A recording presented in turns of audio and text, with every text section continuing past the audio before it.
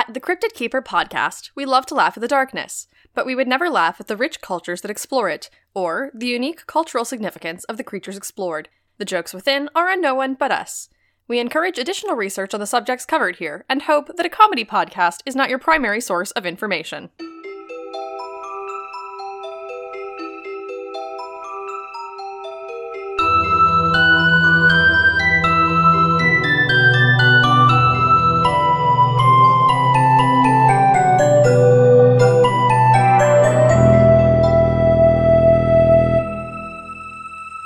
Welcome to the Cryptid Keeper podcast, the podcast for cryptids and their keepers. That's us, and if you're listening, it's you too. I'm Alex Flanagan. And I'm Addison Peacock, and you can't see it, but I'm doing finger guns right now. Wow, thank you. That really built the world in a very immersive way. I think from now on we should do the Cryptid Keeper in the style of a radio play. We'll hire a third person to come on and just narrate whatever we're doing. We're gonna need a fourth, we're gonna need two, because we need one in each location to see what we're doing. Or you could just get back here. Oh, true. I could do that. You could just come back from California. Hey, so what temperature is it there right now? Well, I'm glad you asked. It's today, I think, around 45, 50. But, it is supposed to snow tomorrow, so. Oh, okay. I was going to say today, I think it's about the same temperature because it's raining here, so it's colder. Yeah, so. Ask me again in 15 minutes, it'll be different. Okay, that's true. But every single state makes that joke and thinks they're the only state to make it, and I didn't realize that until I moved to the Midwest and everyone was saying that about Illinois, Wisconsin, and Minnesota, and people say it about Virginia. They're like, don't like the weather? Wait 5 minutes, it'll change. And it's cute the first time you hear it until you realize that every state does it, just like a parent telling every child that they're the favorite. So it's almost like it's not a joke about states at all. It's about climate change. Uh-oh. But Alex, you said it's gonna snow tomorrow. Yeah, right. That's why I said climate change and not global warming. Can I tell you a fun fact about me? Yeah, I love fun facts about you. So you already know part of this story. Part of it is just context for our listeners. But I think there's another part you don't know yet, which is I've been playing Stardew Valley, and you, of course, know this. I've been kind of in a Stardew Valley haze for the past couple of days. There's a lot going on, and so I'm just sort of coping with that by playing more Stardew Valley than I've ever played in my life. I bought Stardew Valley several months ago, and actually up until yesterday, the only times I had played it were to do co-op on my friends' farms. I had never opened a single-player Stardew Valley file until yesterday, and now I've logged many hours, and it's fine. We're not going to talk about it. But I am currently in the process of trying to woo the artist, Leah, and she is wonderful and perfect and will someday be my wife, even if she doesn't know it yet. But I was going through a bit of a personal crisis because I tried to dance with Leah at the Spring Flower Dance, and she said no, so I was wondering if maybe I should explore my other options. But then I was talking to Stardew Valley NPC. I am talking about a computer-generated woman, by the way, who's made up of pixel art. This is not anything. But I was talking to her at, the little saloon, and straight up out of nowhere, her conversation starter was, so, this might sound a little bit harsh, but I think if we don't take care of our planet, our grandchildren are doomed. And I almost proposed on the spot. I've never gotten that dialogue from her. That was the moment I knew that she's the woman for me. I love the movie Her. Here's the thing, I've never seen it. Oh, man. It's fine. I will maybe eventually someday. I can't decide. It's fine. Don't worry about it. There are so many movies. That's it. That's the whole statement. There are so many movies. There are so many movies. There are so many podcasts. Unfortunately, only one of them is Alita Battle Angel. That's true. There are so many podcasts, too, but for some reason you've chosen to listen to this one, so thank you. Hello. Which is, friendly reminder, neither an artificial intelligence podcast nor a movie review podcast. Although sometimes it cosplays as both or either or neither. Yeah. So... It's also not a Stardew Valley podcast, but check in back with us next week, and that may have changed. It may have changed. Here's the thing. One quick last final note on Stardew Valley. When I first got the game, I was massively depressed, and also very anxious about the future and the world, which is like not super changed that part, but you know, it varies. And so I would play it whenever I got a little anxious and didn't want to think about my future. And so I'd like you to guess how many hours of Stardew Valley I have logged, because my Steam account will not let me forget. 420. God, okay, you overshot and now it's not as exciting. Okay, but how much is it? 292. That's pretty good. I'm It's into a it. lot of hours of Stardew Valley. Yeah. It's a lot of hours of tending to my fictional two-dimensional animated crops and pursuing fine. love with a purple-haired gal or a long-haired writer who lives in a cottage by the beach. Both of whom I have married. And under different accounts. I didn't want to divorce Abigail. I would never do that to her. I understand. Just a note for anyone who is a listener both of this podcast and also of A Horror Borealis, we have a co-op farm file that me and Addison and Andrew and Tim play on. Yes! And it was started one night after we'd finished recording Horror Borealis, and we were like, well, let's just do a Horror Borealis farm. So I need everyone to know that the characters on this farm are Mariah and Siobhan and Park Director Kennedy, and Jeremy the Alien. And the cat's name is Martha. Because Tim decided that Martha should be the cat instead.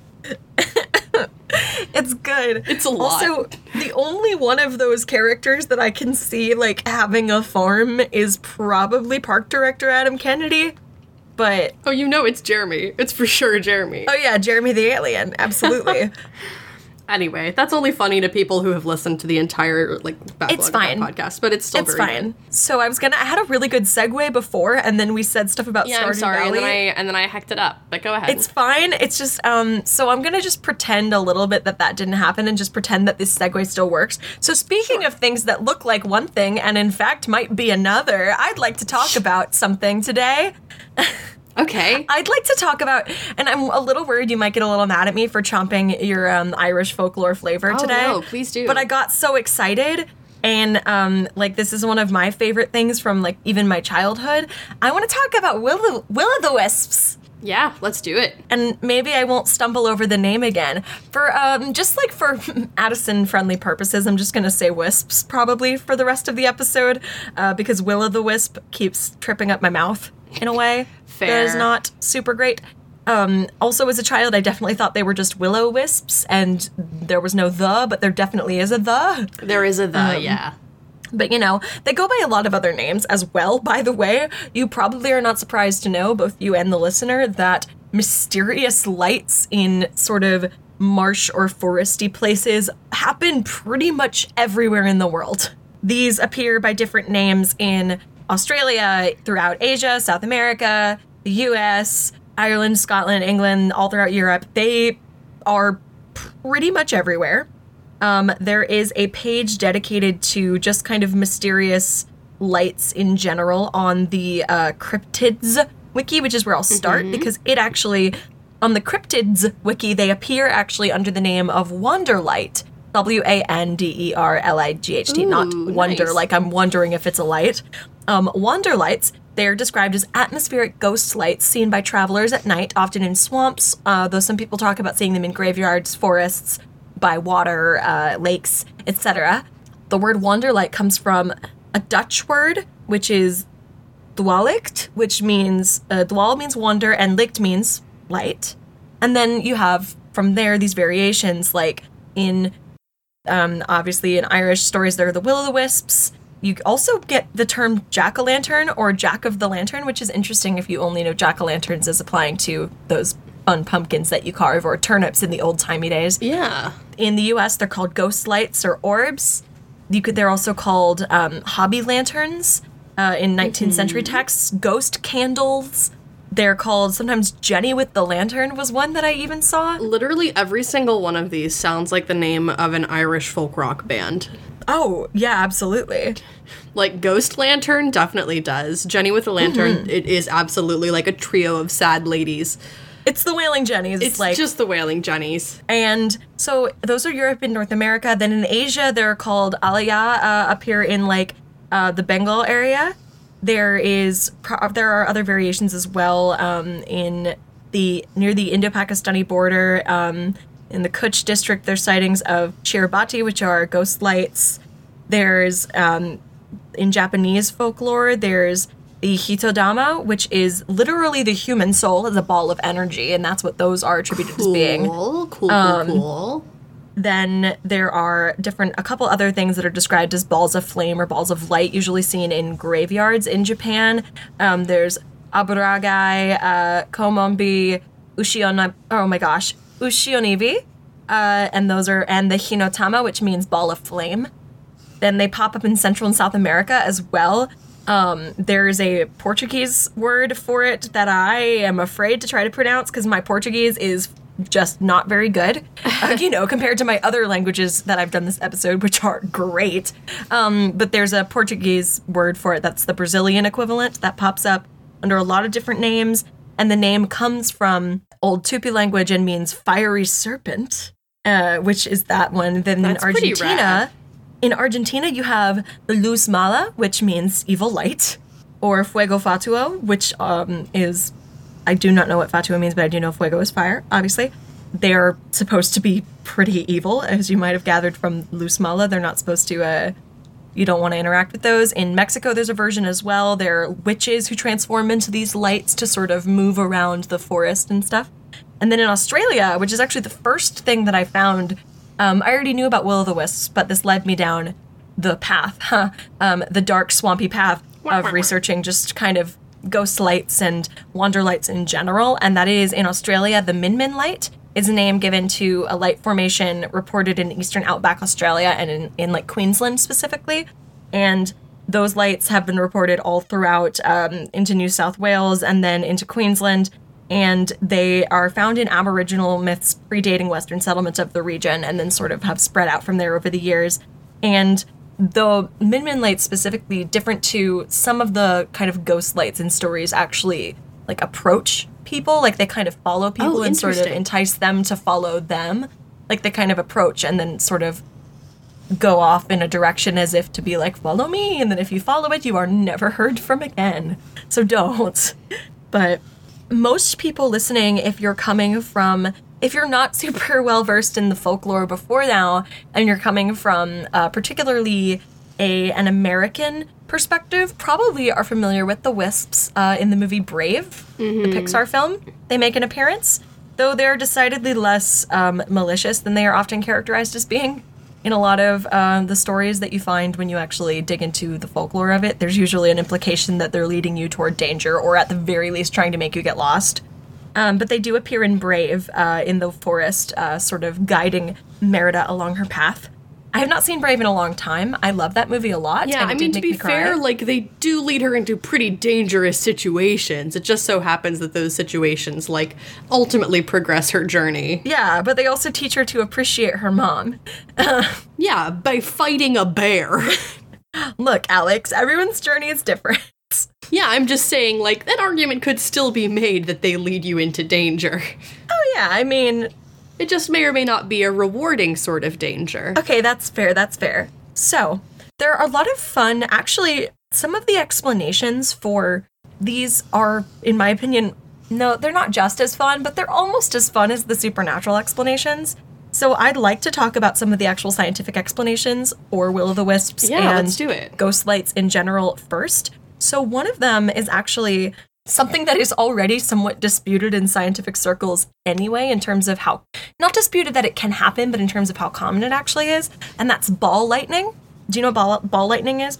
Only very vaguely. I've heard the term before, but I really want to hear like a more in-depth explanation by somebody who's researched it. Okay, well, ball lightning basically usually during or following a lightning strike is a bright, about 100 watt, like about the brightness of a 100 watt light bulb, white, yellow, orange, red, or blue in color, and about the size of a small grapefruit. Basically, it's like an after effect of lightning, or appears as a ball of light around lightning strikes and thunderstorms. And they have little like tendrils that sort of jerk it around, and then they disappear. There's not really a definitive scientific explanation for what they are, though that has been reproduced sort of in controlled environments. At Tel Aviv University in Israel, Eli Jerby and Vladimir Diktar successfully and accidentally recreated ball lightning with a device called a microwave drill, which is made from a 600 watt magnetron taken from a kitchen microwave oven. and a powerful microwave beam capable of penetrating solid objects. Then the tip of the drill, which it aims the beam at a solid substance and creates a hot spot in the solid. And then when the drill is pulled away from the hot spot, they used silicon, glass, and aluminum. Then the drag produces a ball that resembles ball lightning that people have seen in the wild, so to speak.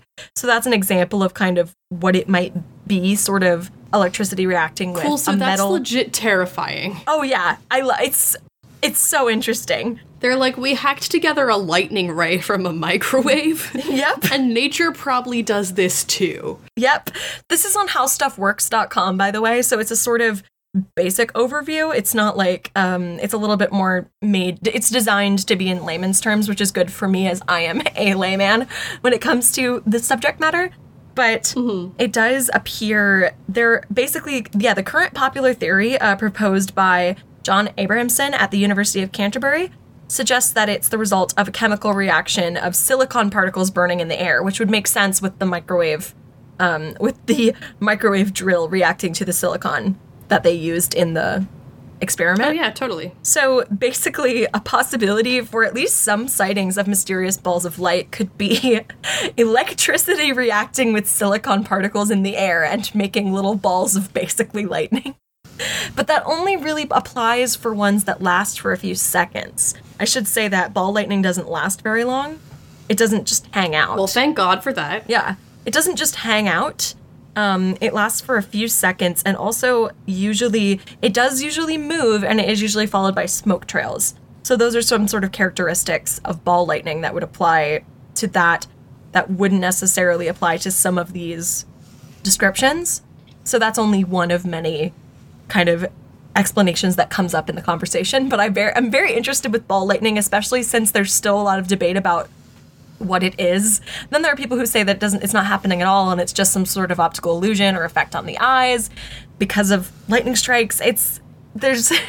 So it's in and of itself subject to a lot of debate, which is fun to me. But I do love some of these absolutely kind of frightening theories. I know, they made a microwave gun. Hello. Yeah. We made a lightning gun. Is like, no matter how cool this explanation gets, it does come down to a couple of dudes in a lab making a microwave gun. And they made ball lightning happen with a lightning gun. Oh, it's good.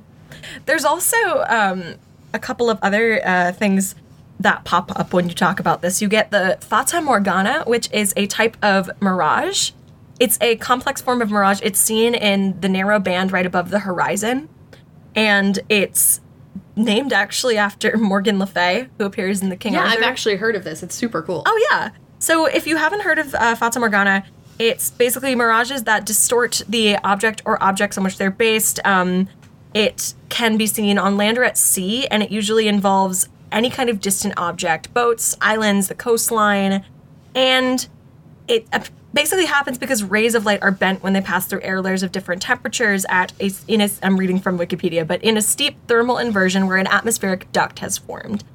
And essentially, one of the ways in which they can manifest is looking like there's actually an image. There's a picture that you can find taken off the coast of Manhattan Beach in California, which is not too far from me, that shows water that looks to be covered in little, like the horizon of the water in little balls of light. Oh, neat. And so that is an explanation often given for sightings of will-o-wisps, min-min lights, etc., across bodies of water. Oh, neat. Yeah, now I specifically knew about the Fata Morgana as like a maritime illusion. I didn't realize it could happen on land as well. Yes, it can happen on land looking out at the water. But yes, it also happens if you are out on the sea.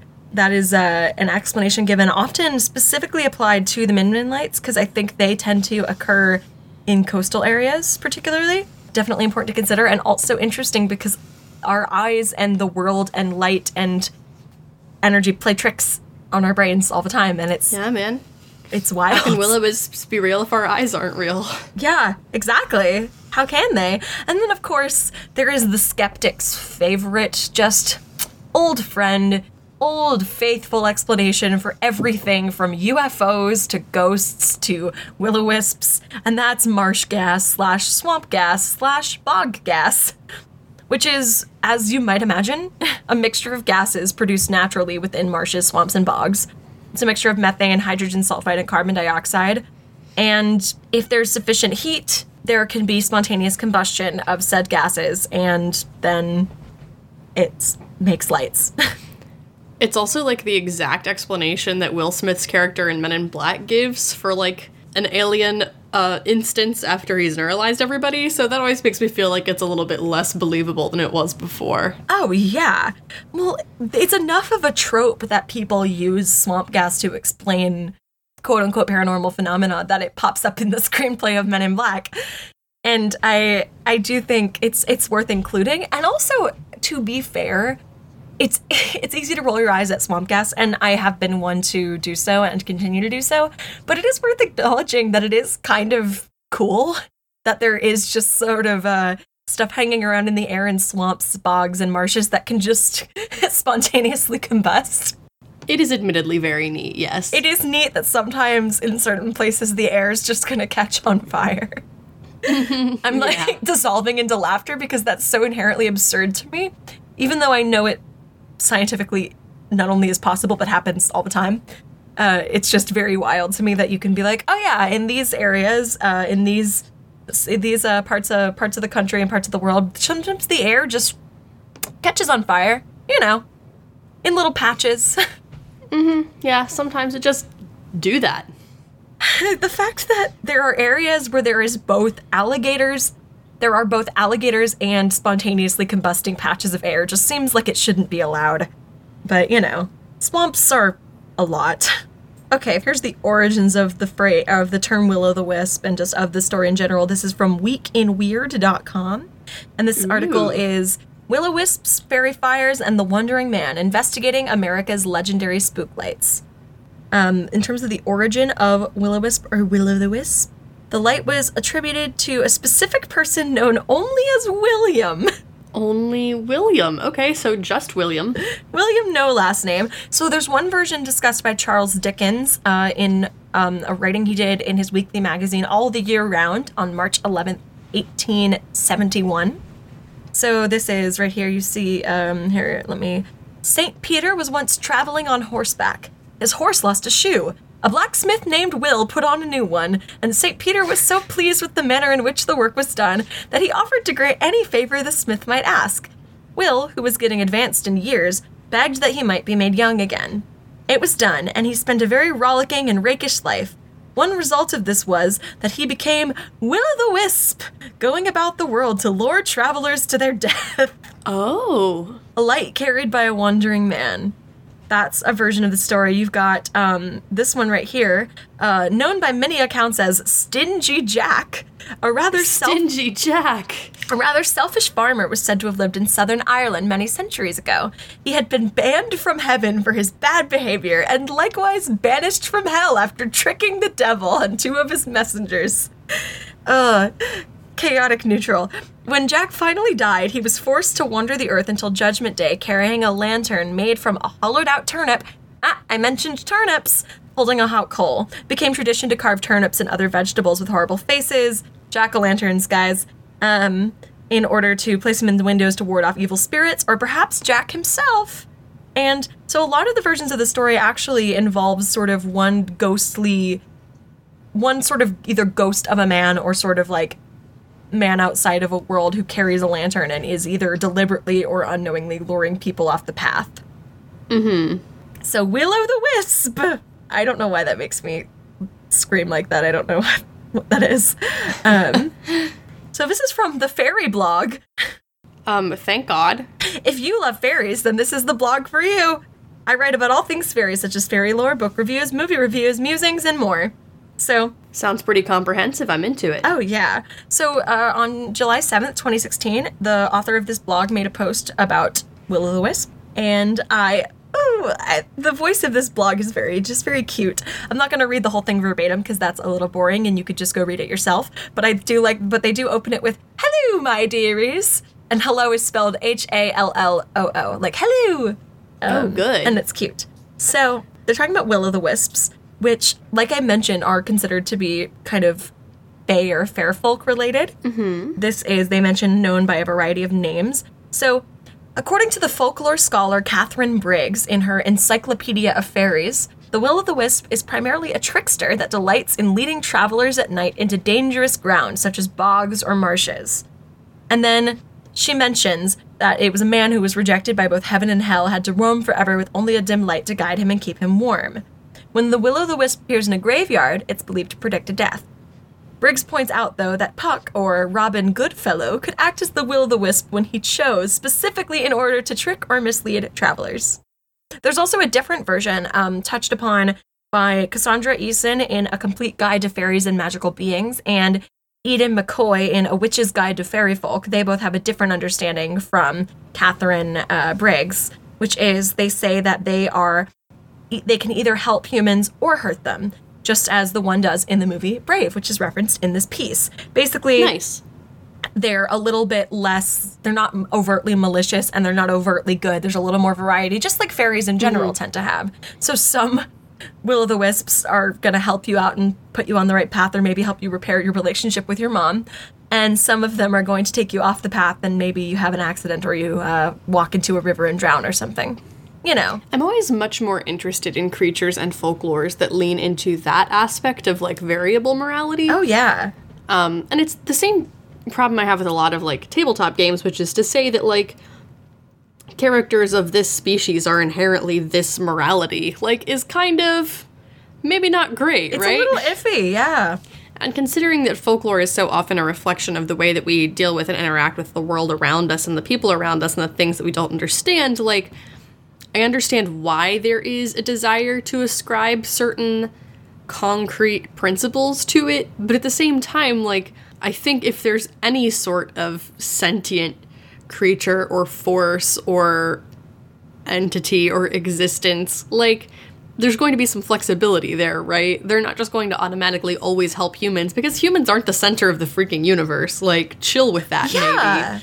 Oh my gosh, that's not related exactly, but that reminds me of how angry I get when a science fiction thing assumes that the aliens would inherently, like, speak, particularly even now, like, if they want to reach out to humans, speak English, as opposed to one of the other dominant language, like, because a lot of people on this planet speak Spanish, for example. Like, there's no reason to believe that the aliens wouldn't necessarily go, like, hola, ¿cómo estás? Like, anyway, it's like, that's like a separate thing, but it's just something that always bothered me. If I looked down at Earth and it was my job as an alien linguist to spend many years studying this planet and deciding which culture to make contact with, I certainly would not go for England or the United States. Oh, yeah. Oh, side note, this is not related, but you were talking about, speaking of the good and bad variables for the will-o'-wisp, I should also mention that some variations on the story say that following them leads to treasure if you can keep up with them, like following a leprechaun. So that's a get-rich-quick scheme for you. Hopefully it ends better than it usually does with leprechauns. Or get-rich-quick schemes in general. Yeah. This will-o'-wisp is going to lead you to another will-o'-wisp, but hey, if you want to start your own will-o'-wisp team... I was just about to say... all you have to do is spend $75 on this product placement. I was just about to say, what's a better investment, you think? Following a will-o'-wisp through a dark swamp or giving your money to a pyramid scheme? Will-o'-wisp? Yeah. At least then I'm, like, spending time outside. And you don't have, like, a garage full of leggings that you can't sell.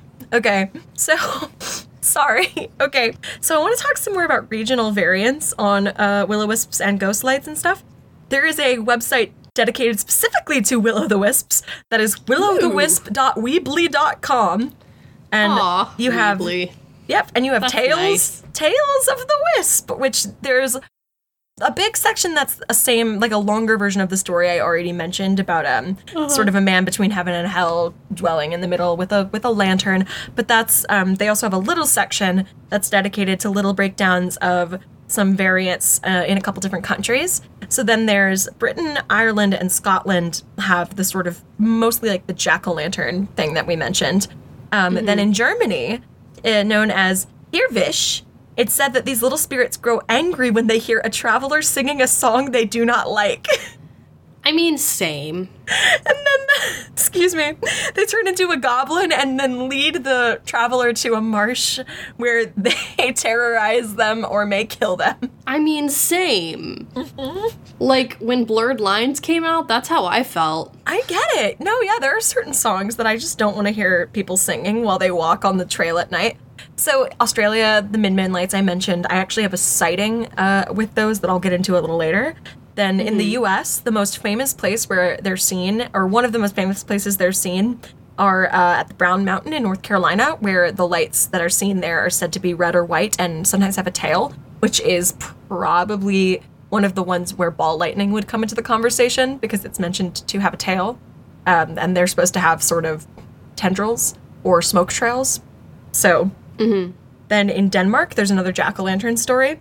They're the unrighteous spirits of men. They use a false glimmer to lead a traveler into a bog.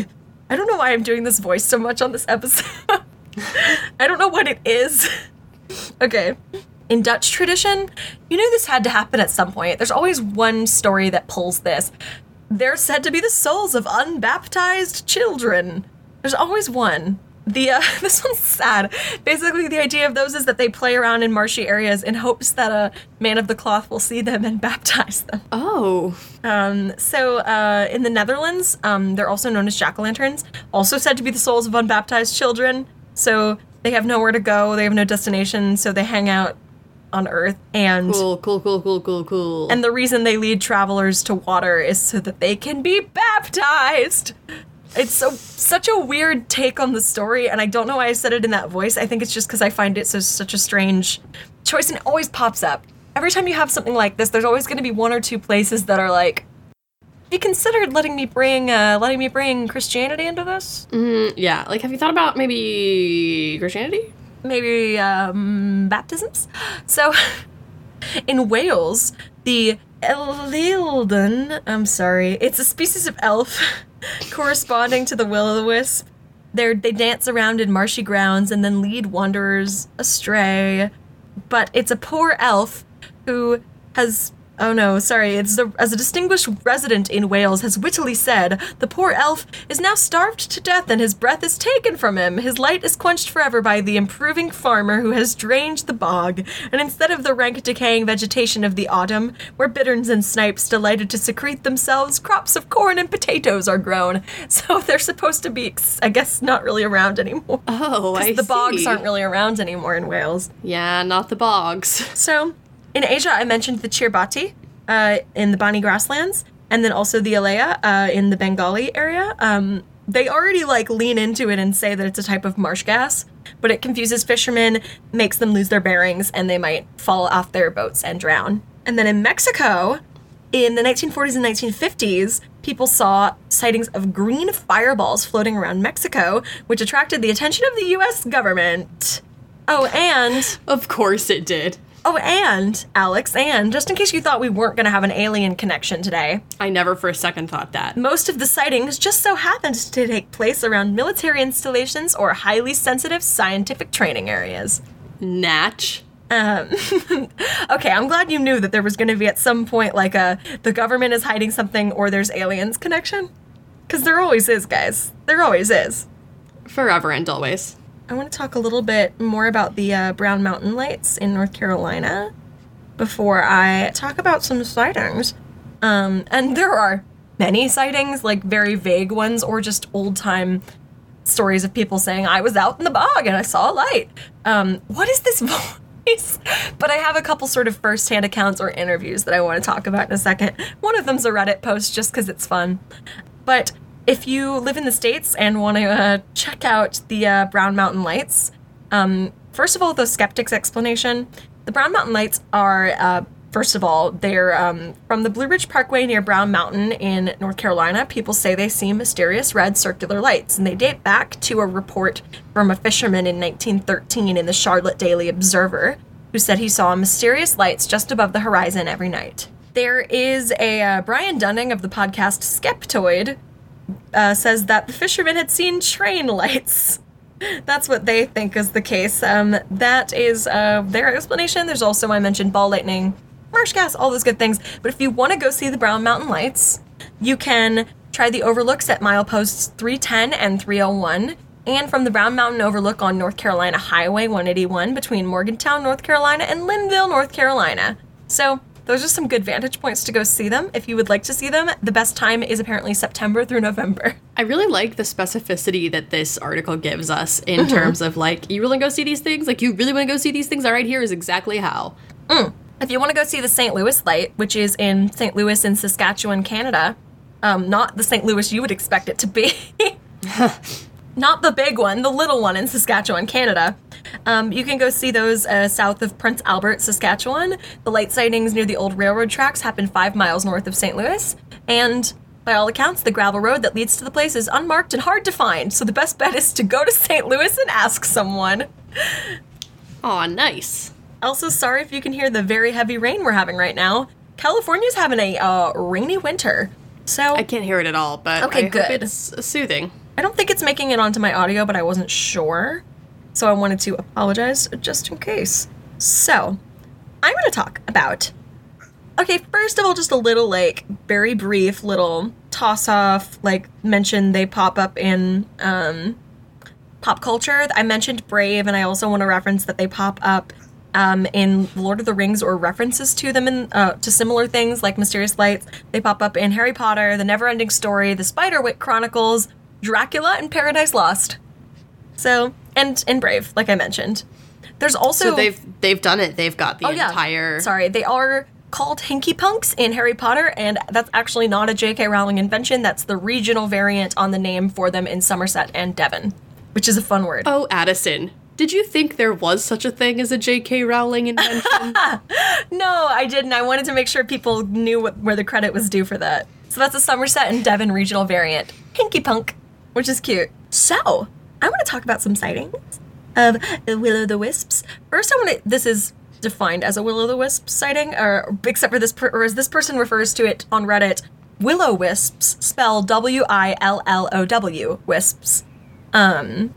This is an archived post from The Truth Is Here on Reddit, which is a database for personal encounters with the unknown. So they archive nonfiction stories dealing with spirits, paranormal, and strange happenings and unexplained sightings. So it's meant to be, whereas our No Sleep is for stories that are, like, quote-unquote, could be true, but probably aren't.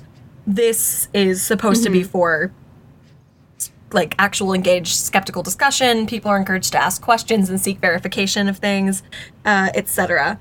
And so this is from 3 years ago by user Alex127. Alex is spelled creatively. I'm not going to spell it just because I don't want to, like, weirdly put this Redditor on blast. I was at a pagan gathering put together by a pagan church to celebrate springtime. We were on an island in the Puget Sound off of Washington, USA, and in Washington, technically. This one guy I'll call Randy, and this girl who liked me but was to be disappointed, name I'll call IDK, Carol.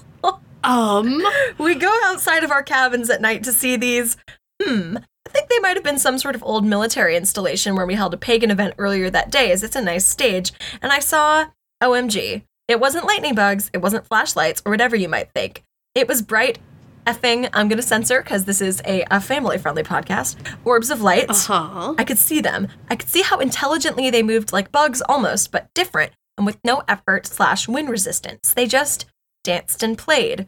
But it was bone-chilling. These I perceived to be spirits. Randy was joking about it being haunted, and we all saw them, at which point he wanted to go onwards, but me and Carol were like, nope, and we went to bed. I remember there being something about one of the cabins being haunted too. It was an old jail, I think. I have quite a few of these encounters, but it's a limited list. I don't see the harm in posting all of them at once, but maybe you guys / the mods would prefer if I didn't. Still really new to Reddit. Not sure how many I'll post today, but love to get these things out in the open. And so that's their post about orbs / will-o'-wisps. And fun. I want to see if they posted their other orb stories. I don't know that they did, because they got, like, thoroughly dragged by some people in the comments. Oh, no. I know! They didn't. They never posted their other stories. Aww. Because a guy, or okay, I'm making assumptions, but let's be real. A guy rolls up to the comments, and I'm not going to read the whole thread, but this guy rolls up to the comments and, like, starts basically, like, calling this person a liar and being like, you didn't take pictures, and the guy's like, I didn't have a camera, and they're Yikes. Hey, people of Reddit, why do you hate fun?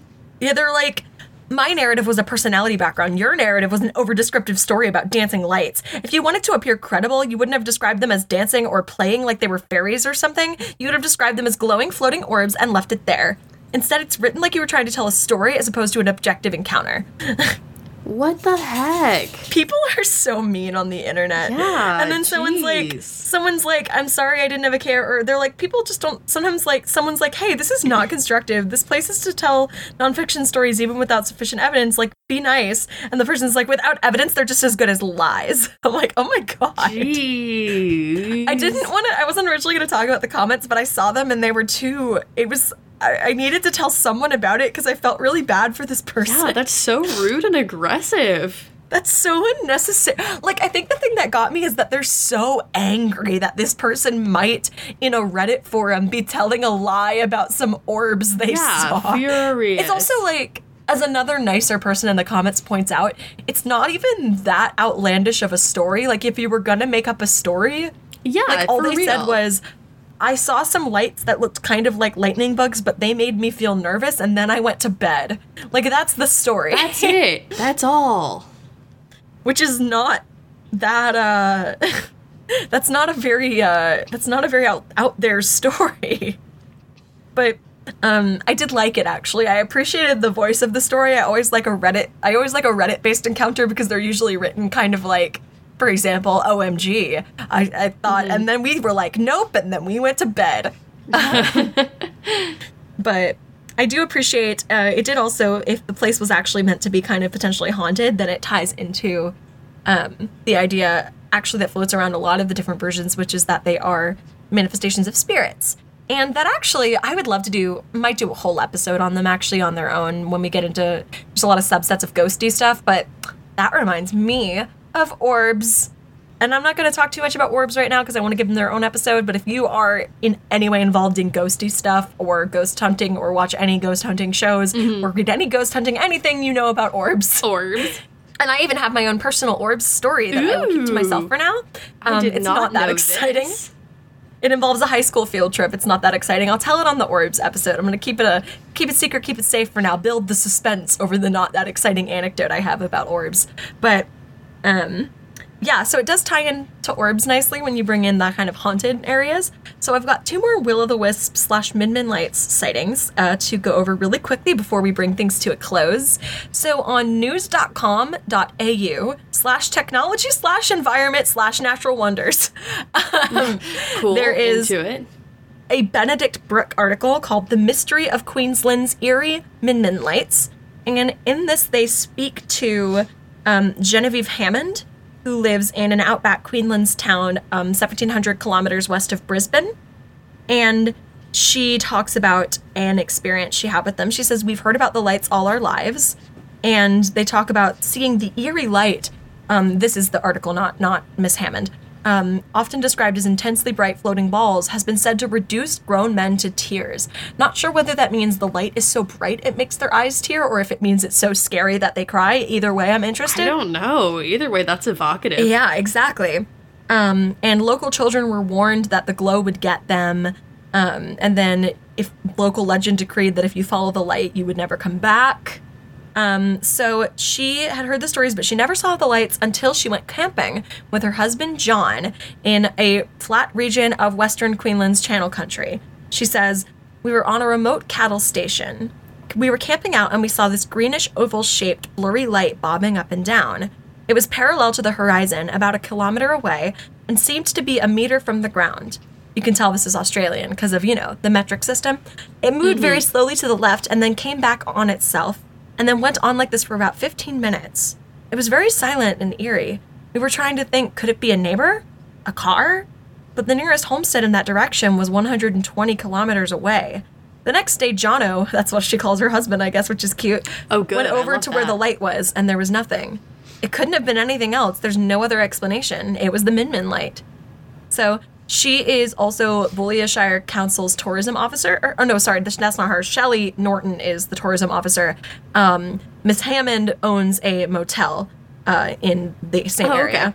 Okay. Shelley Norton who is the area's tourism officer, says, in the last 4 years, visitors have reported encounters. She says they come in and they don't know what they've seen, but you can guarantee it's the Min Min light.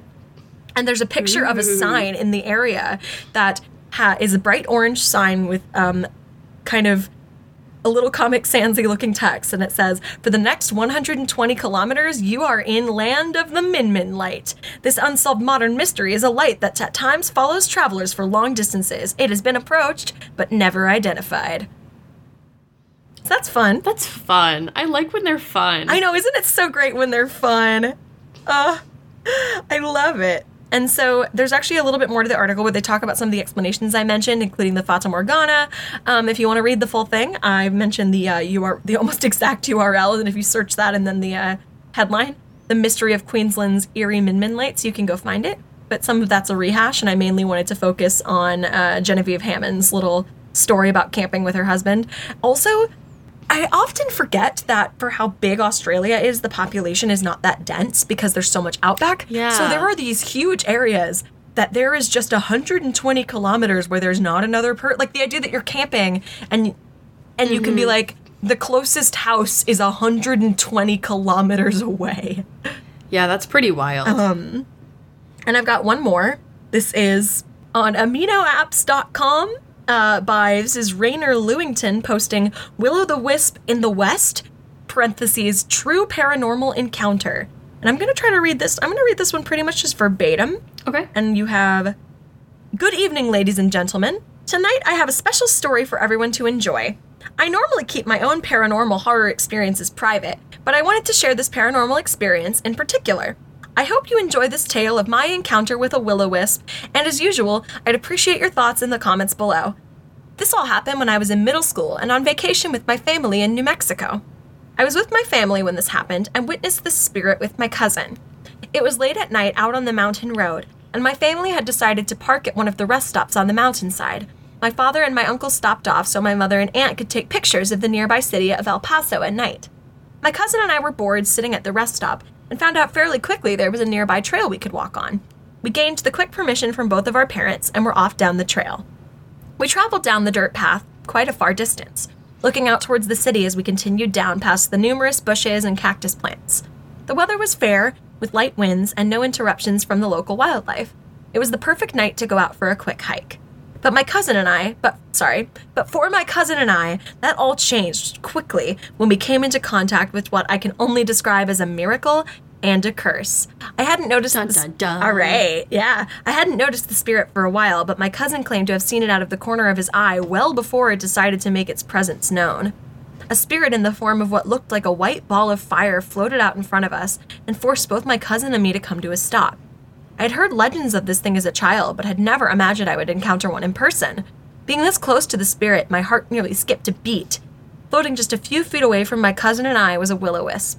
Legends tell of these spirits leading people off their regular paths and into the wilderness, but other tales tell of a more sinister and malevolent type.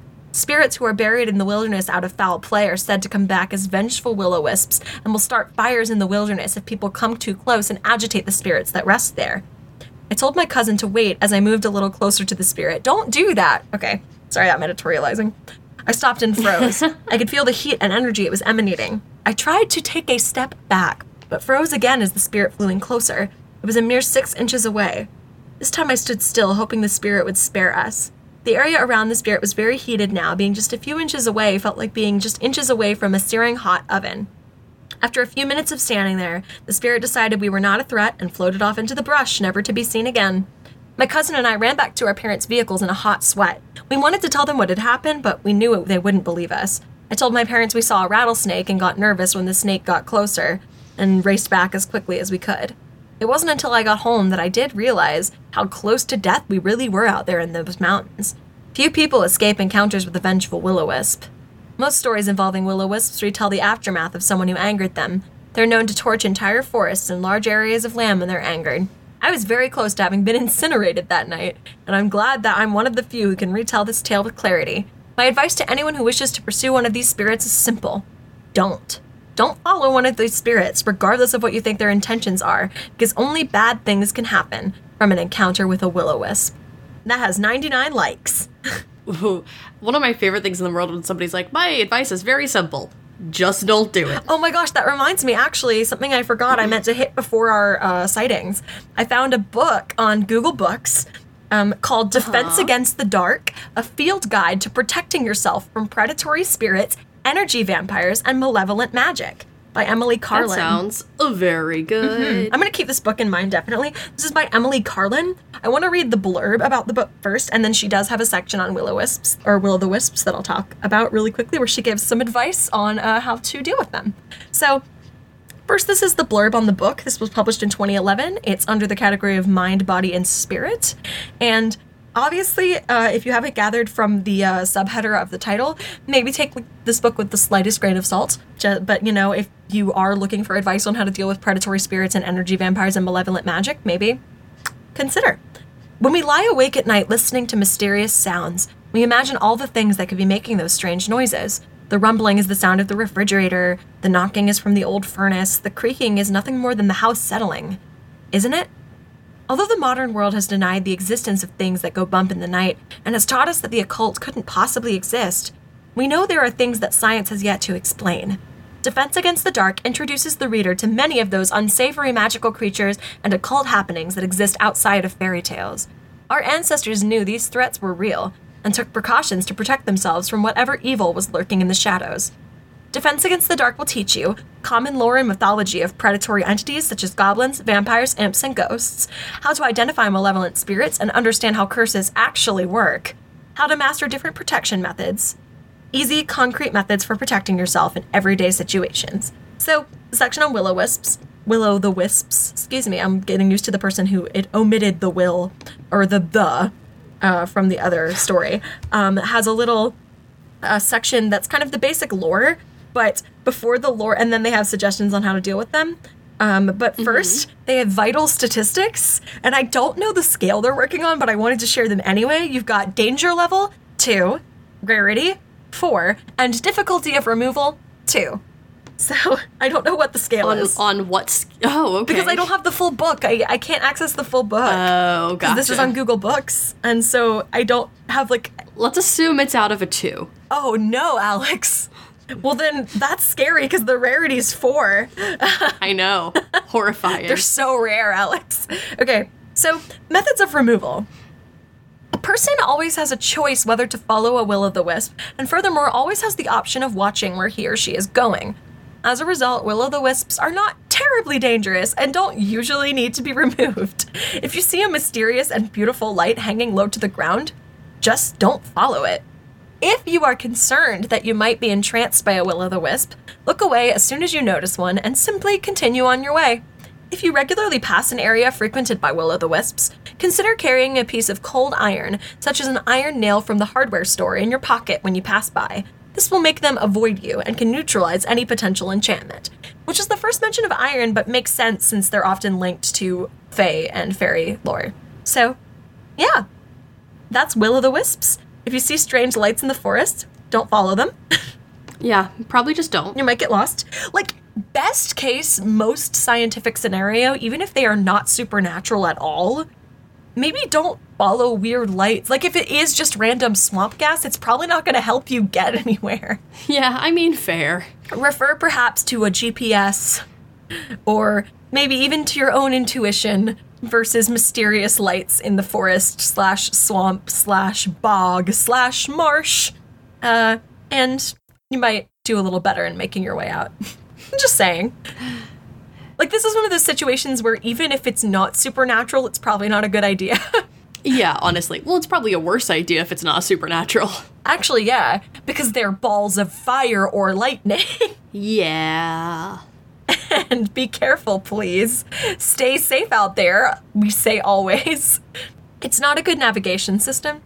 I just want to personally put that out there right now. Maybe any other navigation system, perhaps, better? Yeah, basically it's the worst one, probably. Isn't there something with where moss is growing on a tree or something? Yeah, it's this whole thing that supposedly moss grows on the north side of trees, so you should go, if that's north for you. Here's the thing. I've fully seen trees that the entire trunk was encircled in moss, so I do not believe that to be true. But yeah, that's the thing, right? Oh, you know what? if you're gonna follow a light at night to find a direction to go, find the North Star. There you go. And that's my advice. Pretty straightforward way of doing that, huh? Or, because it's 2019, use the GPS on your phone. Okay, but if you are camping, do not just, if you are planning on being out in the woods, please plan on knowing something other than the GPS on your phone. It will die, totally. or you won't have it. No, totally. I'm not meaning to say be dependent on your phone. I just mean most of the time now, I really do hope we don't have to rely on the North Star as our method of guidance. Yeah, totally. I don't want to be anti-technology or anything, but please do know what you're doing before you go out in the woods. I'm the number one advocate of getting on here and saying, go out in the woods. It's totally fun. Run around, live your life. But there are a lot of instances of people who assume that they're going to have access to a certain technology who find that they do not once they get out there, and it ends very badly for them.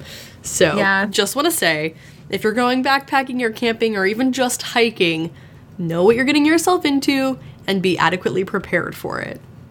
And I say, stay inside, watch cartoons. That too. Play Stardew Valley.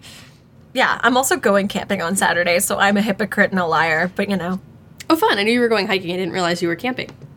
I think potentially camping, I should say. I don't know if it's actually going to happen, depending on what the weather's going to be like Sunday, because if it's supposed to start raining overnight, we're not going to do that.